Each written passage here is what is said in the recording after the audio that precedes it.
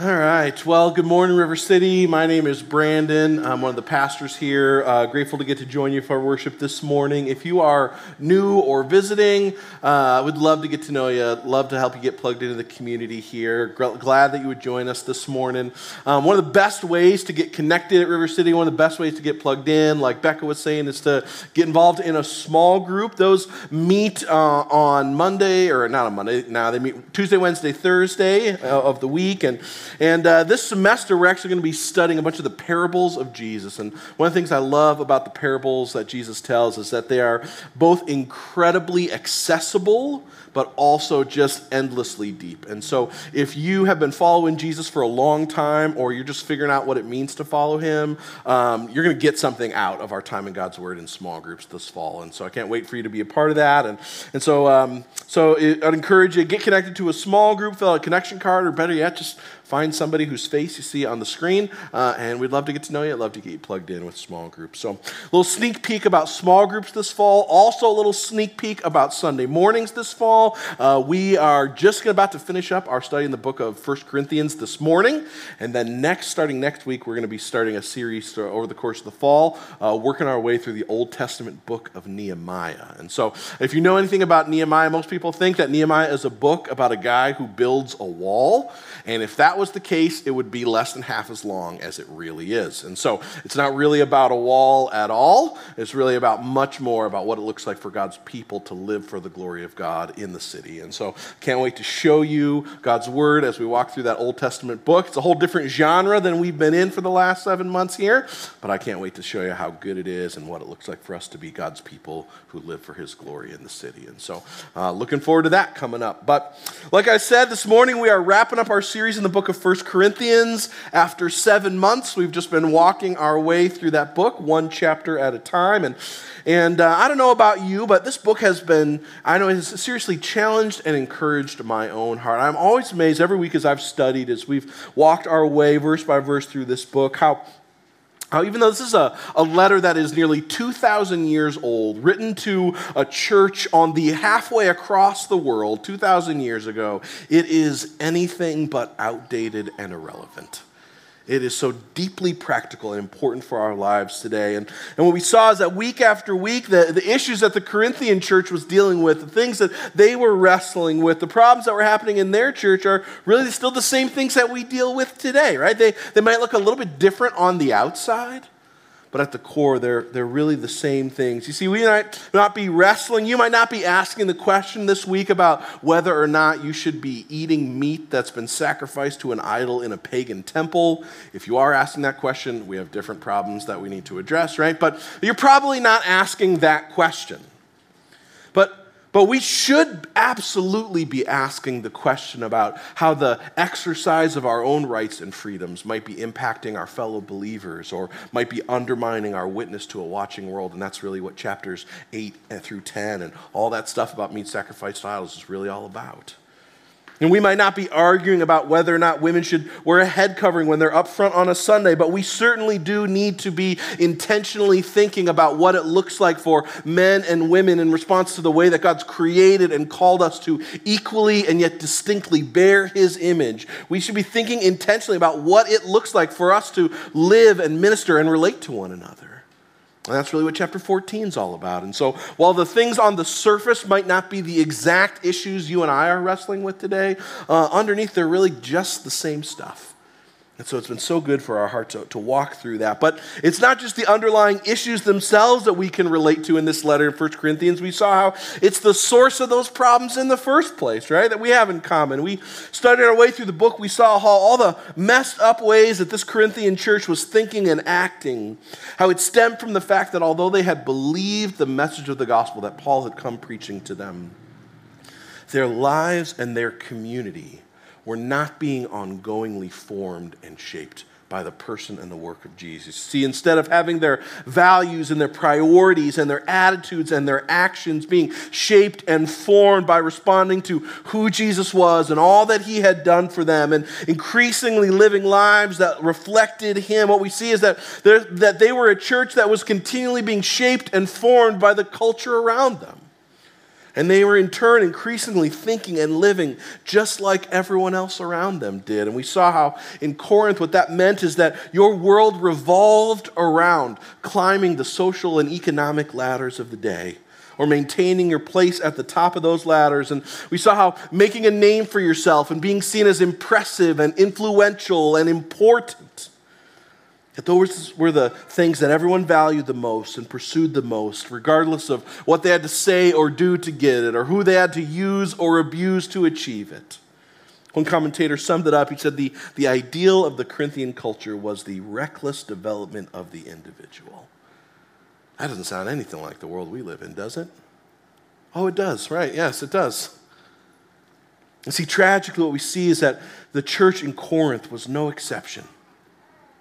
You see, what's painfully clear as we've read chapter after chapter throughout the book is that their highest priority, the goal that was driving their lives, it wasn't God's glory. It wasn't the advancing of his kingdom in response to all that he'd done. It was their own glory and the pursuit of their own advancing of their own social status and standing in their world. That's what was driving everything they were doing, no matter the cost. No matter how it was infecting their faith or how it was impacting the faith of others or how it was impacting their witness to a watching world, it didn't matter. And so throughout the letter, what we see Paul doing was confronting and correcting this utterly self-focused Corinthian-formed mindset. He's confronting and correcting all the ways that the Corinthian church are living and thinking with themselves at the center and with the pursuit of their own identity and status and with the pursuit of being seen as important and influential and powerful, with that stuff at the driving at the center. And he's confronting and correcting that. But what's so important and what I've tried to highlight for you each week, the big E on the eye chart throughout the whole book of 1 Corinthians is not just how Paul confronts the stuff going on with these people, but how he does it. You see, what you see is that throughout the letter, and what I want to keep coming back to this morning as we wrap up our time, is that Paul doesn't try to change this church. He doesn't try to get them to do away with sin and to look more like Jesus. He doesn't try to do that with guilt or shame or duty or obligation. He doesn't just tell them that they should know better and that they should just do better and try harder and just want it enough. And he doesn't just give them a more robust list of rules to follow to make sure they don't get close to breaking the rules that God's given them. No, instead what we see is that he confronts all the self-centered ways that this church is thinking and acting. What we see is that he keeps pointing them back to the person and the work of Jesus. As he keeps reminding them about the gospel and about all that Jesus has done for them. Because what Paul understands is that believing the gospel is not just the thing that saves you. It's not just the thing that makes you right with God. What Paul understands is that believing on the gospel and ongoingly believing the truths of the gospel, that's actually how you grow up spiritually. That's how you mature. That's how you do away with sin and start looking more like Jesus. It's how you change. So some people think that the gospel is the thing that gets you in the front door. It's like the spiritual front door with Jesus, right? And after that, the rest of the Christian life is just a whole lot of tips and tricks and do better, try harder, and just figure out how you can get inspired to really follow Jesus with everything you got. And the truth is that what we see throughout Scripture, what we've seen in our letter, this letter to 1 Corinthians, is that 100% of your spiritual growth, it comes from believing the truths of the gospel and repenting of the lies that we've been believing that are in contrast to it. By coming back to the person and the work of Jesus and applying the truth about who he is and all that he's done to every part of our lives and every area of the way that we think and the way that we feel and the way that we relate to one another. And that's exactly what we've been seeing Paul do throughout this letter to the Corinthians. And that's what I want to remind us about as we close this book. I want to remind us about what it looks like for us to be a church that is growing in the gospel. It's the very first part of our vision. We talk about it every week. What I want to remind us is what that looks like for us as a church and how we've seen that happening in this book. Because the idea is that we don't want to just be a church that believes the truth about Jesus. We want to be a church that is ongoingly transformed by who he is and all he's done for us. So with that in mind, let's pray, and we'll dive back into 1 Corinthians one last time together. Jesus, we're just grateful for you, and we're grateful for our time together this morning. We're thankful, Jesus, that you would give us your word and that you'd gather us together to study it. We're just thankful for that. And two, this morning, just the reality is that I don't have anything impressive to say. I don't have anything to say this morning that I haven't said a lot of times before, that we haven't studied every week as we've gathered through this book. Jesus, but I am also so deeply convinced that we need to hear it again. And so, God, I just ask by your Spirit that you would cause the good news about who Jesus is and all that he's done for us. Pray that you would cause it to be good news again to our hearts. That it would captivate our hearts and our imaginations, Jesus, that all that you've done for us would be this compelling picture that transforms our lives. And the reality is that I don't have any power to make that true. Only you do, God. And so as we study and as we remember the gospel together, as we look at this book, God, would you cause it to be good news to our hearts that shapes our lives? Only you can do it. And so we ask that you would, for our good and for your glory, God. Amen. Amen. Well,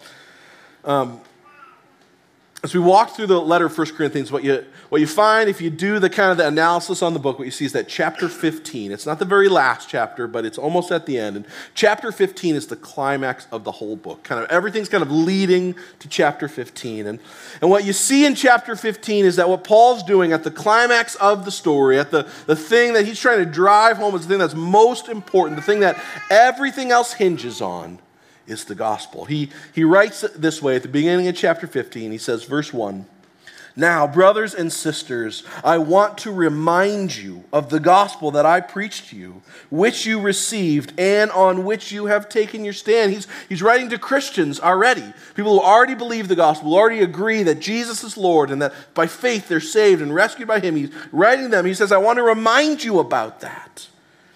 He says, by this gospel you are saved if you hold firmly to the word that I preached to you. Otherwise you've believed in vain. Verse 3 goes on to explain what that means. He says, for what I received, I passed on to you of first importance, that Christ died for our sins according to the Scriptures, that he was buried, and that he was raised on the third day according to the Scriptures. And see what Paul's doing, the thing that he is coming back to at the climax of the story, what he's summing up in verses 3 and 4 is the message that he came preaching to them when he started this church 5 years ago, prior to this letter. He's summing up the message, the good news, the gospel, that although that the Corinthians, like us, have all rejected God as the true king and creator of the universe and enthroned ourselves as our little g gods of our own worlds, and so we are justly deserving of his wrath, God didn't punish us, but instead, he came himself in the person of Jesus to live the life that we were made to live and to die the death that our sinful rebellion deserves and to rise from the grave, conquering Satan and sin and death on our behalf in a way we never could, so that anyone who puts their faith in him and surrenders to him as king and as Lord can be forgiven and cleansed and brought into a right and loving relationship with him. That's the message that Paul is summing up to this church, right? It's a message that has transformed their lives, it's transformed their eternities, and Paul says that this is the thing that is of first importance. That word there, that for first, it's not referring to beginning. It's referring to preeminence. Paul's saying this isn't just the beginning thing of importance. He's saying the gospel is the thing that there is nothing else more important than. It's the big E on the eye chart. It is the thing that matters the most. And what he's doing is he's saying that because, like I mentioned earlier, the gospel, what Paul understands is that the gospel is not just how we're saved, but it's how we grow up spiritually. Again, he's reminding people who already believe this about it. He goes on in chapter 15 to flesh out how faith in Jesus' death and his resurrection on their behalf, how it doesn't just change their eternal futures. He goes on to articulate how it changes their present reality. Right at the end of chapter 15, he writes them, he says, the sting of death is sin and the power of sin is the law, but thanks be to God. He gives us the victory through our Lord Jesus. He says, therefore, my dear brothers and sisters, stand firm, because Jesus died for your sins on your behalf, because he resurrected, overcoming Satan and sin and death. Therefore, stand firm. Let nothing move you. Always give yourselves to the work of the Lord, because you know that your labor is not in vain. You see, the gospel is not just the beginning. It's the hub at the center of the wheel that everything else connects to. And so the question is, if that message is so important, right? If that message is so important, then why does he save it for the end of the book, right? He's like 15 chapters deep, and he gets to the thing of first importance, and you're like, dude, like, I feel like you got to flip that, man. Like, the thing of first importance should be at the beginning, right? That's how it works, isn't it, right? But the truth is that Paul has been reminding them about the gospel in every one of the 15 chapters leading up to this one. That's what he's been doing over and over and over again as he confronts and corrects all the Corinthian-formed ways this church is thinking and acting. He's connecting everything back to the person and the work of Jesus. He's been showing them how believing and responding to the truths of the gospel is the one thing that actually has the power to transform and motivate and empower lives lived for him instead of for themselves. Chapter 1, we saw how he opened this letter to this church full of people who were desperately clamoring to make an identity for themselves and to climb the social ladder and to be seen by others as impressive and influential and important. He writes to them, he begins this letter by reminding them about the incredible, unrivaled identity and status they already have because of Jesus. He writes in verse 2 and 3 of chapter 1, he says, he's writing this letter, he addresses them to the church of God in Corinth, to those who are sanctified by Jesus and are called to be his holy people. Grace and peace to you from God, our Father, and the Lord Jesus Christ. He's reminding this church desperate for an identity, that they are already God's people. They are already his church, that they belong to the King and the Creator of the universe, and that they belong to him not as his slaves or as his property, but as his children, as his family, right? Paul says that it's through our Father that he greets them, that God's their Father, right? There is no higher family name, there is no more impressive pedigree you could possibly have in Corinth than to be the children of the Almighty King of the universe. So Paul says this incredible identity and status they have, it's all because of Jesus. Jesus sanctified them. He set them apart. He called them to be his holy people. It's not because of what they had done or didn't do. It's not because of how impressive or unimpressive they were. It was all because of Jesus. And they didn't earn this incredible identity and status they have, and they absolutely did not deserve it. And that's good news, because what it means is that it's an identity and a status that they could not mess up. It's one they couldn't lose. It was so far superior, so high above anything they could ever attain or earn for themselves by climbing the social ladders in Corinth. And it wasn't fragile like those. It wasn't temporary. It wasn't fleeting. Didn't need to be defended. It was secure and unchanging because it was given, not earned. See, and Paul opens his letter that way, because what you see through the rest of that book is that this church is desperately looking everywhere besides Jesus for the identity that they think they want. We saw in chapters 1 through 4 how one of the ways that they're looking to make an identity for themselves is by attaching themselves to leaders in the church, right? And they're looking at leaders like Paul or Apollos or Peter, leaders in the church in the day, and they're looking at them the same way the Corinthians looked at any other leader, that they were just influential patrons who you could kind of attach yourself to and climb the societal ranks by cheering for and approving of. And it was leading to all kinds of prideful divisions and infighting as people were hoping the candidate they were cheering for would rise the ranks the most. In response, Paul rhetorically asked them, Verse 13 of chapter 1, he says, was I crucified for you? Were you baptized in my name? He's telling them, I am not important. And Apollos is not important. Jesus is the one who is important. He's the one who gives you an identity and a status. I don't have anything to offer you except him. He goes on in verse 26 to remind them, he says, brothers and sisters, think of what you were when you were called. Not many of you were wise or influential or of noble birth. But God chose the foolish things of the world to shame the wise. He chose the weak things, the things that are not, to nullify the things that are, so that no one would boast before him.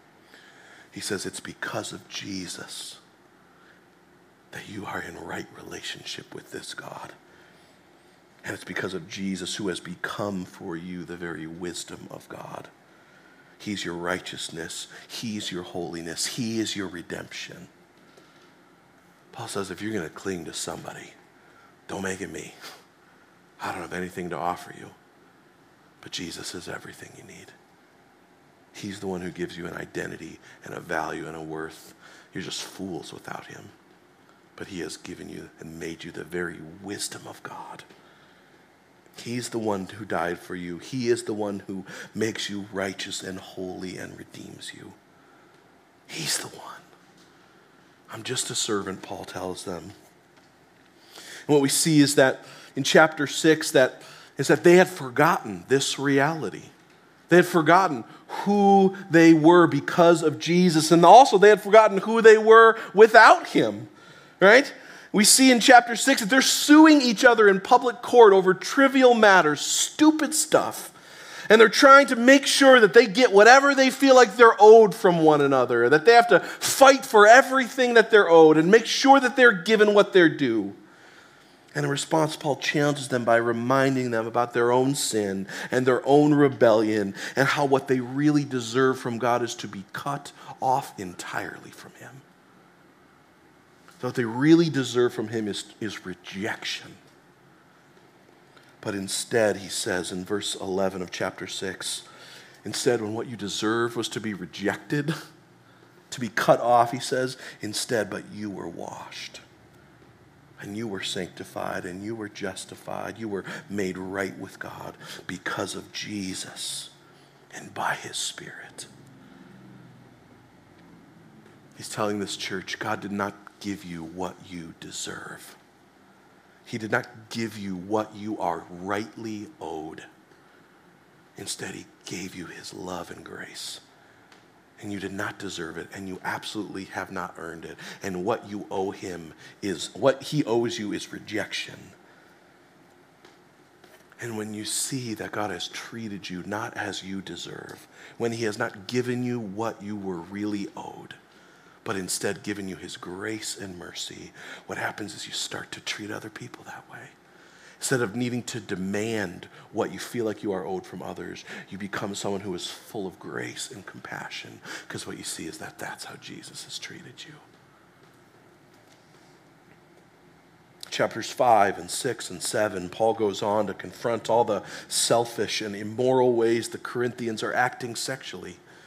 We see in Corinth, like our own culture, that it was known for rampant sexual immorality and for confusion and deception. The cultural ethos in Corinth when it came to sex was do whatever you want, however you want, whenever you want, for whatever reason you want to. In fact, in Corinth, it wasn't just your right to approach sex however you wanted. It was your duty, and that you were missing out if you didn't approach that and if you didn't use sex to gratify you in whatever ways you thought were right.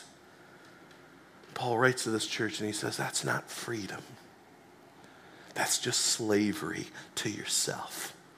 That's just slavery to your urges and your desires. And he writes to them in response in chapter 6, the second half of it, in verse 13, he writes, the body is not meant for sexual immorality, but it's meant for the Lord. And the Lord for the body, he says, verse 18, so therefore flee, run from it. For don't you know that your bodies are the temples of the Holy Spirit who is in you, whom you've received from God? He says, you are not your own.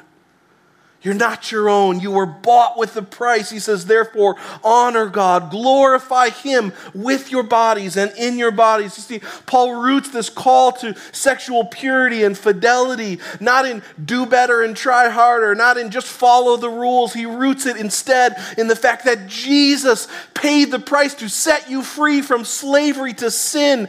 And he did that when you didn't even know him. Paul says you were slaves to sin, blind to the reality of your slavery. And when that was still true, Jesus died on your behalf. He paid the penalty so that you might be set free. So don't live for yourself. You don't live no longer. You live no longer to gratify yourself, but to glorify him. Not just with your mind or your heart, with your body as well, he says. It's all about Jesus. Paul echoes this reality in chapters 8 through 10 when he confronts how the Corinthian believers are selfishly exercising their own rights and freedoms without thinking about the ways that they're actually harming the faith of younger believers, or the ways that they're undermining the actions that they are doing are undermining their witness to a watching world. And in contrast, Paul calls them to follow his example as he's following the very example of Jesus. And he writes to them at the end of chapter 10, he says, so instead of doing everything for yourself and for whatever pleases you, he says, verse 31, so whatever you eat or drink, whatever you do, do it all for the glory of God. And don't cause anyone to stumble, whether Jews or Greeks or the church of God, for even as I try to please everyone in every way, for I am not seeking my own good, but the good of many, so that they might be saved. See, Paul's writing to this church, right? He says, following Jesus changes how you relate to others, not just the way you relate to God. And instead of thinking first and foremost about yourself, responding to the person and the work of Jesus, the example that he sets for us, it means that instead of thinking about ourselves first and looking to satisfy ourselves and to exercise our own rights and freedoms for our own good, what the gospel does is it gives us this picture and example, and it calls us to be a people who are willing and even glad to set aside and to lay down our own rights and our own freedoms so that people might encounter Jesus and grow up in their faith in him, whatever that might cost.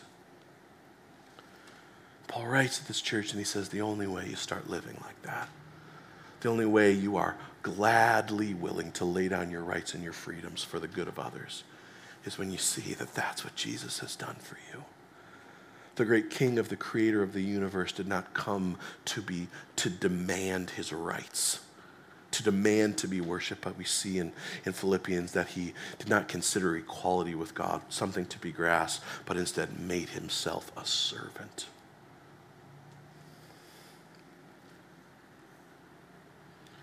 And it's when you see how Jesus willingly, gladly gave up his rights so that you might know him. What happens is that you start to be willing and glad to give up your own so that others might know him as well. And you start thinking about the good of others instead of just yourself.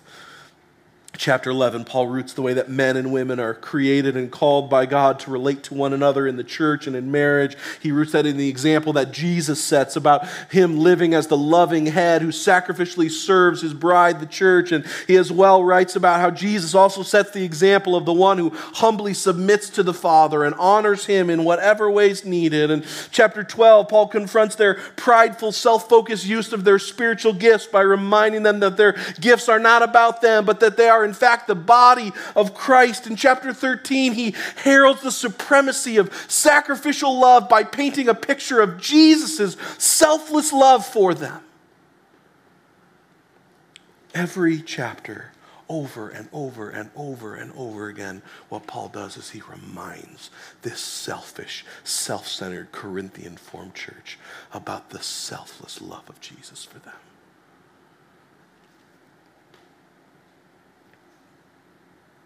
Because what Paul realizes, what he gets is that the gospel is not just the thing that saves you. The gospel is the one thing that has the power to motivate and transform you each and every day. And so Paul doesn't just add a list of do's and don'ts. He doesn't just tell them to do better and try harder. He doesn't give them duty and obligation and shame and guilt. He gives them Jesus.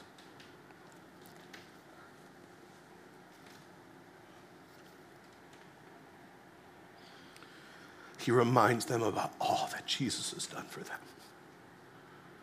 How he's given them an identity and a status they could never earn for themselves. How he's paid a price to set them free from slavery to sin. How he's given them an identity no leader could help them get. How he's forgiven them and washed them and made them clean. Not given them what they were due, but given them grace instead. We see how he's modeled for them what it looks like to love and serve others. And Paul keeps coming back to Jesus. Because what Paul understands is that the one thing that captivates and transforms our hearts is not duty and obligation, but is a superior love. Tim Keller, he puts it this way. He says, you cannot change by merely changing your thinking or through some great act of will, but rather by changing what you love the most. Change happens not only by giving our mind to new truths, though it does involve that, and by also feeding our imagination new beauties so that you love Jesus supremely. He says we change when we change what we worship the most. And how do we do that? We do that by seeing that Jesus' own heart was crushed and broken as he died on the cross for us. And it's as we worship a crucified Savior that our hearts are transformed. Tim Keller is talking about there, what Paul is getting at. The old Puritan preacher, Thomas Chalmers, he called it the expulsive power of a new affection. In the 1800s, he wrote this famous sermon, and he summed it up this way. He says, neither you nor anyone else can dispossess the heart of an old affection. The heart is not so constituted. The only way to dispossess it of an old affection is by the expulsive power of a new one. And if that new affection be the love of God, then it shall draw the heart of the sinner towards him. You see what Paul's saying and what Tim Keller was saying and what Thomas Chalmers are, what they're all repeating, what they're all reiterating, is the fact that the one thing that changes you is being captivated by the beauty of the person and the work of Jesus. And when he becomes the thing that you love most, when he is the treasure worth selling everything to have, when he is the thing that gives you the identity you are looking for, when you realize that he is what you are after and you love him most, what happens is that you will stop loving and pursuing and giving yourself towards getting all the other things you think will satisfy. And instead you will be consumed by giving yourself over to him, by living a life that increasingly reflects him and is dedicated to glorifying him. That's how you grow. That's not just how you become a Christian. That's how you grow up in your faith, is by being captivated continually by Jesus and by seeing how all that he has done on your behalf for you connects and applies to every part of your life and every way that you think and all that you feel and how you relate to one another and all of it. You see what Paul longs for this Corinthian church to be characterized by is to be not just a church that believes that Jesus has saved them, but a church who is ongoingly, every day, being increasingly transformed by that incredible reality. Church, that's my heart for you. That's what I want for this community at River City. I want us to be a people who are increasingly captivated by Jesus and all that he has done. A people who learn how to connect the dots between the things going on in our lives and the truths about the gospel. People who don't get tired of repenting of our sin and asking Jesus to remind us how what he's done for us gives us new life and new hope and new motivations and new power. And I want us to be a people who never get tired of hearing about him and who never get tired of proclaiming him and never get tired of remembering him.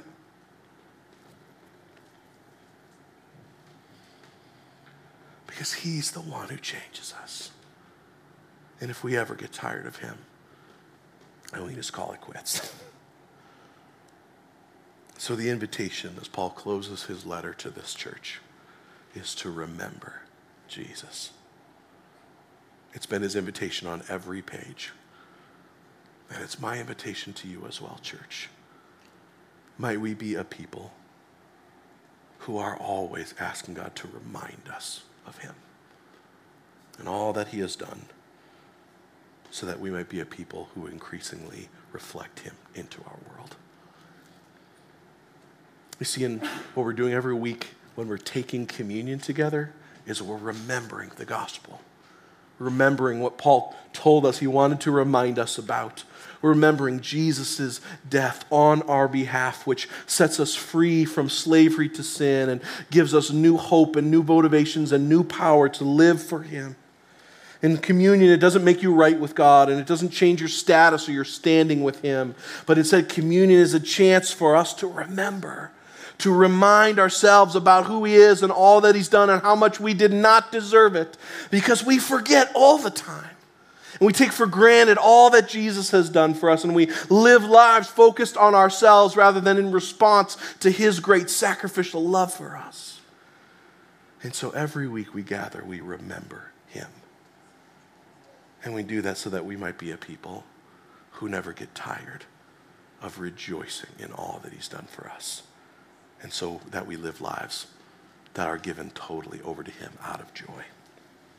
And so as we sing and as we worship and as we remember the gospel together in song this morning as we close our service, I want to encourage you, if you have trusted Jesus to be your Savior, if he is the one, if you have put your faith in his death for your sins, to pay the penalty for you, and you've put your hope in his resurrection to be the pattern for your own eternal resurrection one day with Jesus, then go back and take communion and do it as a remembrance and as a celebration of him. If you're here this morning and you're still figuring out who Jesus is or what it means to follow him, and if that's even something you are interested in doing, I just want you to know how welcome you are here and how welcome your questions are and how welcome your doubts are.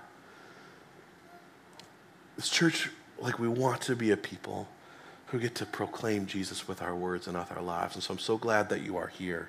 But I encourage you, hold off on taking communion. God's not after rituals. He's not after religious motions. What he's after is a heart that is surrendered to him and trusted him in faith. And so if you do that this morning, if you surrender to Jesus in faith and trust him to be the one who pays the penalty for your sins, and then go back during our time of worship and take communion. Do it in joy, but what you need most is him. And so as we sing and remember the gospel together in song, I want to encourage you, talk with God. Be honest with him about what's going on in your own heart. Ask him to make the gospel good news to you that it really is. Maybe it's become old information, stale news.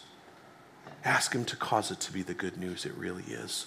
Good news that transforms your heart, that motivates and empowers you to no longer live for yourself, but to live for him. Let's pray. Jesus, we love you. And we don't love you because we're impressive or because we figured you out. Jesus, we love you because you loved us first. And when we were your enemies, Jesus, you came for us and died. When we were rebels against you, committing mutinous rebellion against you, Jesus, you paid the price to set us free from our own willing slavery to sin. Jesus, thank you that you gave everything for us. We ask, Jesus, that you would remind us of those realities every day so that we would be captivated by you, that we would be full of gratitude and thankfulness and awe and wonder for you, Jesus, that lives us to lead lives which are given wholly over to you. We can't do that without you. By your Spirit, cause it to be true in our hearts each day. We pray. Amen.